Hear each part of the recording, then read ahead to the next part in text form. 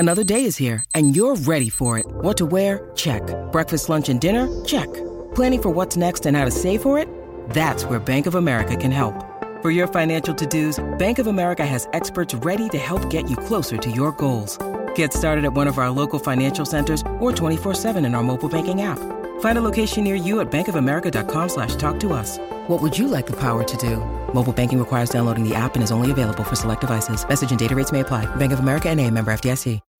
When you need mealtime inspiration, it's worth shopping Kroger, where you'll find over 30,000 mouth-watering choices that excite your inner foodie. And no matter what tasty choice you make, you'll enjoy our everyday low prices, plus extra ways to save, like digital coupons worth over $600 each week. You can also save up to $1 off per gallon at the pump with fuel points. More savings and more inspiring flavors make shopping Kroger worth it every time. Kroger, fresh for everyone. Fuel restrictions apply. This is the story of the one. As a maintenance engineer, he hears things differently. To the untrained ear, everything on his shop floor might sound fine, but he can hear gears grinding or a belt slipping. So he steps in to fix the problem at hand before it gets out of hand. And he knows Grainger's got the right product he needs to get the job done, which is music to his ears. Call, click Grainger.com, or just stop by. Grainger, for the ones who get it done. Good morning, Birdland. I'm Mark Brown. I've been blogging about the Orioles for more than a decade on CamdenChat.com, waiting for them to win the World Series my whole life. Thanks for listening today. Let's talk some Orioles. It is now August the 25th, 2023. The Orioles are 79-48, seriously 31 games over 500 after beating the Toronto Blue Jays on Thursday night by a 5-3 score. Kyle Gibson continued a season of dominance against Toronto with an 8-inning outing, the longest by any Orioles starter so far this year, which powered an Orioles victory that continued a season of dominance against Toronto as the Orioles finished their season series with the Jays with a 10-3 record. It was not terribly long ago where it was other AL East teams who were hanging this kind of margin against the Orioles for the season. And here, the Jays, who are a wild card contender and who have a pitching staff with the best ERA of any American League team, just got absolutely thrashed by the Orioles this season. And as for Thursday's game, Gibson's 8-inning start allowed him to bridge directly to Felix Bautista in the ninth inning. And Bautista, by the way, was able to pitch that ninth inning thanks to Brandon Hyde's gambit that did not work out on Tuesday of having Bautista not pitch the 10th. But it did pay off in the Thursday series finale as Bautista came in, sent the Jays down in order, 1-2-3, and sealed an Orioles victory. Anthony Santander hit a Eutaw Street home run that tied the game early on. That was the 9th Eutaw Street homer of Santander's career, leaving him in second place and just 2 behind the career leader, Chris Davis. I don't think it is out of the realm of possibility that Santander, if he gets on one of his hot streaks at home and batting lefty, could tie or even exceed Davis before he becomes a free agent. Cedric Mullins also homered in the game, which gave the Orioles a 4-2 lead that held up the rest of the way. And all in all, it was a fine win by the team. And of course, it led them to be still in first place, baby! Because the Orioles are now, with 78.4% of the season in the books, on pace to win 101 games. I almost cannot believe it. No, in fact, I can't believe it. That's why I keep saying I'm taking the under. But the Orioles just keep on winning. The streak of not being swept is now at 80. That is 79 series that Adley Rutschman has played in, plus 1 that was before he debuted. It is the record that has stood since the integration of baseball, breaking of the color barrier by Jackie Robinson. No one has done what the Orioles are doing since 1944. That's the overall record holder. The 1942 to 44. I believe it was the Cardinals. It might have been the Yankees. I'm sorry for forgetting. That team at that time won 123 straight series. So long way to go for the all-time record, but post 1945 record still pretty good to have. And for all of that, the Orioles remain just 2 games ahead of the Tampa Bay Rays. The Rays this week were gifted a series against the Colorado Rockies, and in every game, they staged late comebacks to actually sweep that series. So the Orioles are going to get their chances against the Rockies in Camden Yards this weekend. They're really going to need to take similar advantage of this woeful team. And for now, the magic number for the Orioles to clinch the division is 33. It's still a long number. That's still a big number, but you know what? It's fun that it's there, and the Orioles have it, and every time they win or the Rays lose, it goes down by 1. I would like to talk a little bit about Jack Flaherty right now because, of course, Flaherty was supposed to pitch on Wednesday. He was scratched from his scheduled start, and it is not immediately clear when he will pitch next. For now, the Orioles are okay since they were in a 6-man rotation, and there was a day off on Monday. They were just able to have Dean Kramer move up by 1 day and Kyle Gibson move up by 1 day as well, which is what happened on Wednesday and Thursday. And those guys pitched pretty well, so that's worked out. But as for Flaherty, when he was interviewed by reporters after being scratched, he said, quote, "Sometimes after starts, you just don't bounce back the way you want to," end quote. As the reporters tried to get details out of him, he just continued using variations on saying he didn't bounce back, and he dodged any attempt to get any more specific with his issue than just saying, quote, "just in general." So it's got me thinking about how in acquiring Flaherty, the Orioles did make a low-risk move in that they didn't give up a huge amount of prospects, but they also took on some risk themselves in making this move. Now, the first kind of risk is that maybe Flaherty would not pitch all that well because when they acquired him, he had below league average performance of 4.43 ERA so far this season, and that was after last season where he had a 4.25 ERA. And here he is, results with the Orioles so far, a 7.07 ERA across 3 starts. And there was a second kind of risk that the Orioles took, and that's that Flaherty would not be able to pitch much at all, because over the last 2 seasons combined, he made 23 starts, and he's already made 23 starts so far this year. He's been a guy who has had injury problems in his career, or especially over the last couple of seasons that saw him limited in action. So that was not really, I think, risk of that they were going to immediately regret trading Cesar Prieto or Drew Rom. And indeed, Rom was tattooed by the Pittsburgh Pirates as he made his major league debut on Sunday. I would have been happier if he'd done better, honestly. But again, there was a sign, okay, the Orioles not really regretting not using Rom. It's more that they would get Flaherty when they needed a good starting pitcher, and Flaherty would not be enough to help when they needed help. And so far, that's exactly what's happening. We'll see when Flaherty ends up pitching again. Maybe he'll be able to go on Saturday or Sunday. For now, Cole Irvin is scheduled for Friday, and I don't know about what's beyond that. So it's got me thinking about the other teams that made trades to help or try to help their starting rotations. And counting Flaherty, there were 8 trades that were made by playoff contending teams for starting pitchers. And the trades were in Houston getting Justin Verlander, the Phillies getting Michael Lorenzen, the Rays getting Aaron Civili, the Rangers getting Jordan Montgomery, and in a separate trade getting Max Scherzer, the Los Angeles Dodgers getting Lance Lynn, and the Los Angeles Angels of Anaheim, etc., getting Lucas Giolito. So of the 8 trades, half of these were for 2023 only rentals. That was Flaherty, Lorenzen, Montgomery, and Giolito. Half of the trades included an MLB Pipeline top 100 prospect. Now, only one of these was one of the rental trades, which was the Giolito trade, where the Angels gave up a guy who is now in the top 100, Edgar Quero. I'm sorry for missing the Spanish name there. So really, except for Giolito and Flaherty, all the rest of these guys are at least pitching decently for their new teams. Of course, Michael Lorenzen has now made 2 great starts for the Phillies. One of them was a no-hitter. He's also had 2 bad starts. The Texas Rangers especially have really benefited from these trades. Jordan Montgomery with a 1.73 ERA and Max Scherzer with a 2.66 ERA, 4 starts apiece since they were acquired. So heading into the deadline, my hope was that the Orioles would target pitchers who were getting good results by ERA, and you could expect or have decent hope for those good results to continue. So having like a decent or better fielding independent pitching and no batting average on balls in play, crazy luck that would maybe regress immediately on joining a new team.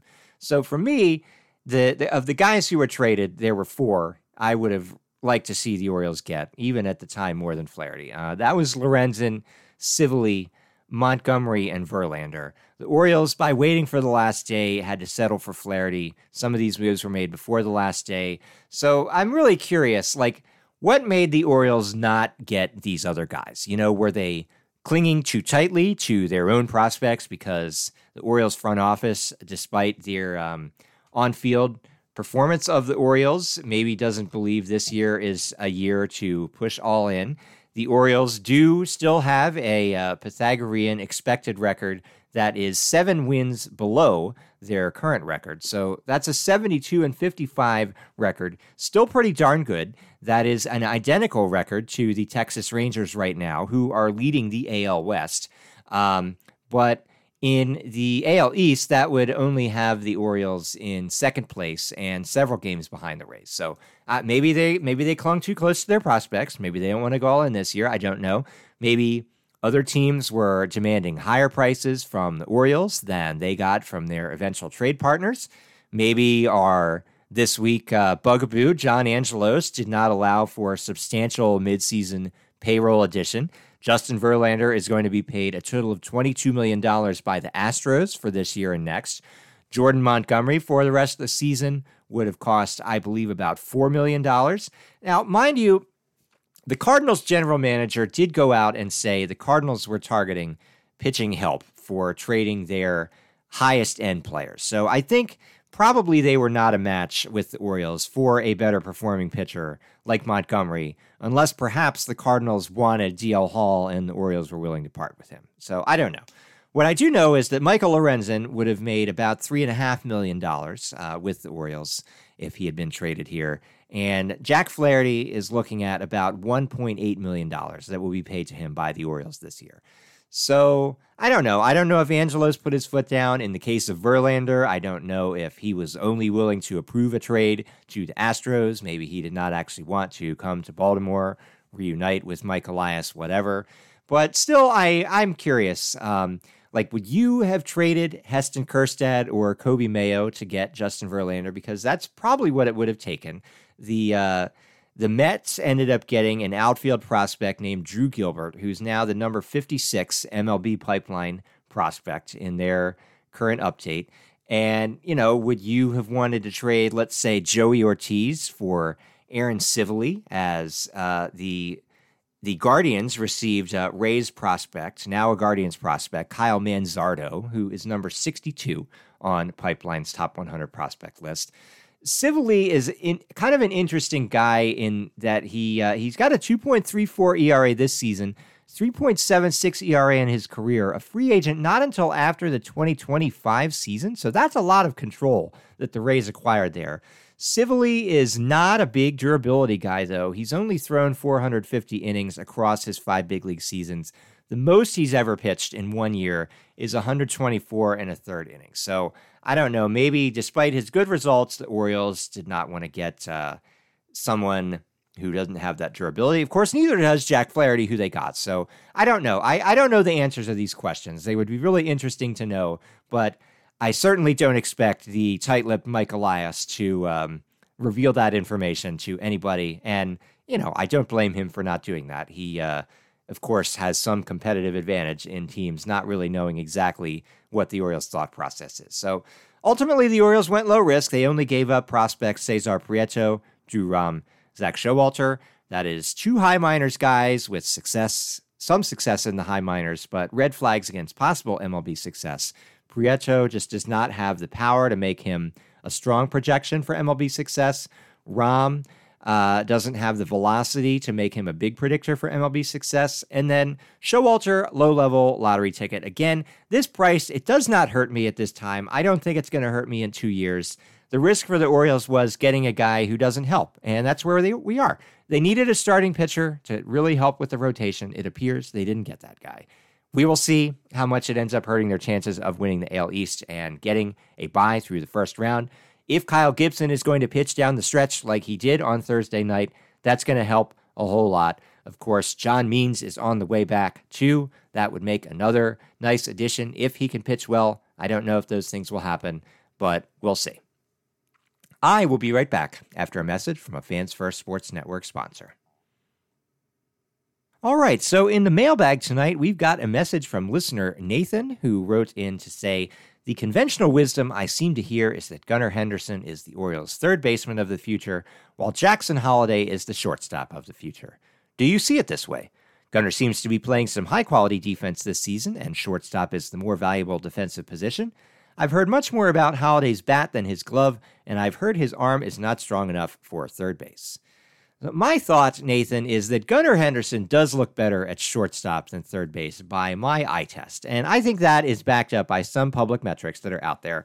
Henderson has been worth +7 defensive runs saved at the shortstop position versus +2 at third base, and he's thrown fewer innings at shortstop, been in the field fewer innings at shortstop, so that makes it even more impressive. He's got the higher +7 number there. I feel like by the eye test, Henderson's got more natural instincts at the shortstop position than at third, which is probably because he was heavily playing shortstop as an amateur, and earlier in the minors, he had some early season poor results with the outs above average StatCast defensive metric, but those have rebounded a good bit. He's at least 0 at each of his positions.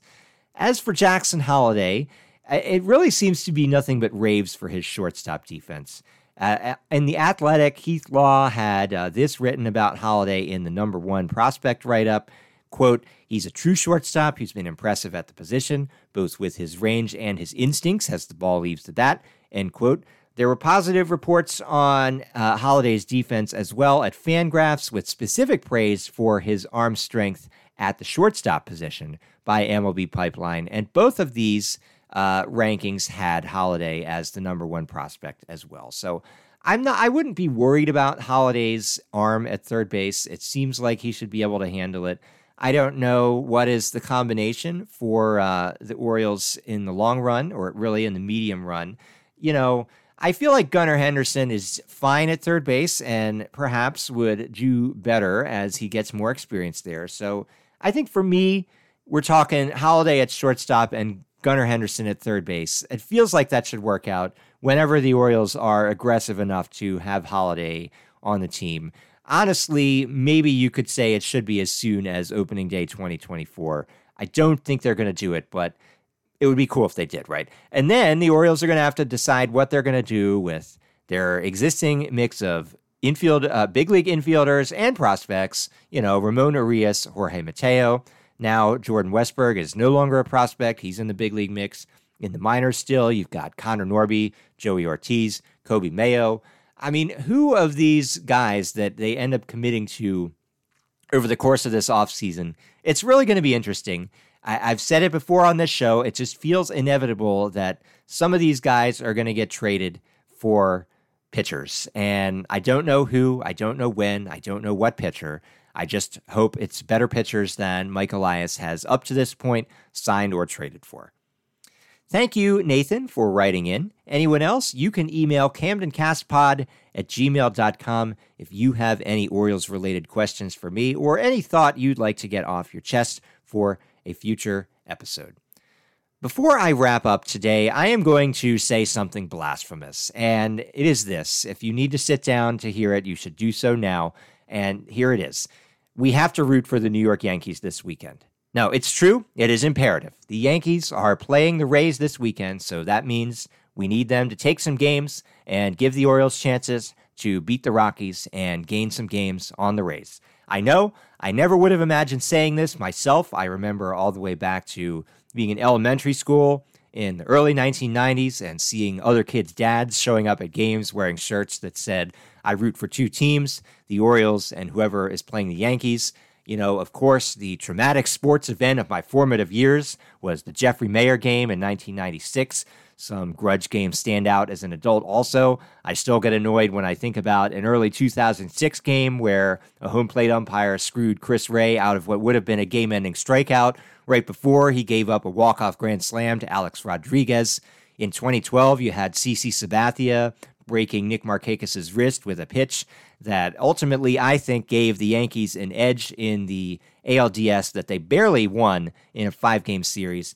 In 2014, I'm even still annoyed about Buck Showalter putting in garbage reliever Evan Meek to allow Derek Jeter to get a walk-off hit in his final home game at Yankee Stadium. It didn't matter for the Orioles. They had already clinched the American League East at that time. But nonetheless, effectively, this thing and the Jeffrey Meyer game effectively bookended Jeter's career with fraudulent legends. So in that way, it's fitting, but that is not the story the wider baseball media tells of him. So, it is a bitter enmity on my part that runs deep. And yet, my lifelong hatred of the Yankees is not greater than my wish for the 2023 Orioles to achieve as much success as possible. When expedient, old grudges must be tossed aside to be picked up back again as soon as necessary. But for now, in order to help in the present day, we got to root for the Yankees to beat the Rays this weekend. Nobody has to like it, but it is still true. Every Yankees win this weekend brings the Orioles closer to a division title and a first-round bye. It's not that hard to figure out. I've loved the recent Yankees failure this season. I've loved that they just recently lost 9 straight games for the first time since 1982. I love that they're below 500 in late August, that they've spent $277 million on players this season, and really their only good players this year are Garrett Cole, Aaron Judge, and if you squint at his defensive numbers and his hitting over the last month, Anthony Volpe. So, for the weekend, don't call me a fan, but I will not be sad if the Yankees beat the Rays this weekend, not even a little bit. And just to warn you now, get ready to experience a much lesser version of this dilemma because the Red Sox will be playing the Rays 5 games in September. That's a little bit different. The Red Sox kind of are in the postseason picture, so, you don't want them to get back in, whatever, but most likely it's going to be the Orioles needing the Red Sox to beat the Rays to help the Orioles get, if they're playing well enough to stay ahead, that's what we're going to need to get kind of the final numbers ticking off for a potential division clincher. And again, this weekend, it's the Yankees who can help reduce that number. We've got to root for them to win. You don't have to like it, but that's just how it is. That's all that I've got for today. If you are enjoying this podcast, you can subscribe on your favorite platform and leave a rating or review, and tell an Orioles fan in your life about the show. New episodes will be out every Monday, Wednesday, and Friday morning. I will warn you right now, no episode next Wednesday because I'm going to the game on Tuesday night. I do not have any interest in coming home and recording a podcast. I'm sorry. No, actually, I'm not sorry. But I will see you on Monday morning, hopefully a weekend worth of awesome games against the Colorado Rockies to talk about at that time. In between now and then, you can leave a comment on CamdenChat.com. You will find me there under the name Eat More SK. Good Morning Birdland is a Camden Cast production on the Fans First Sports Network. Until next time, go O's.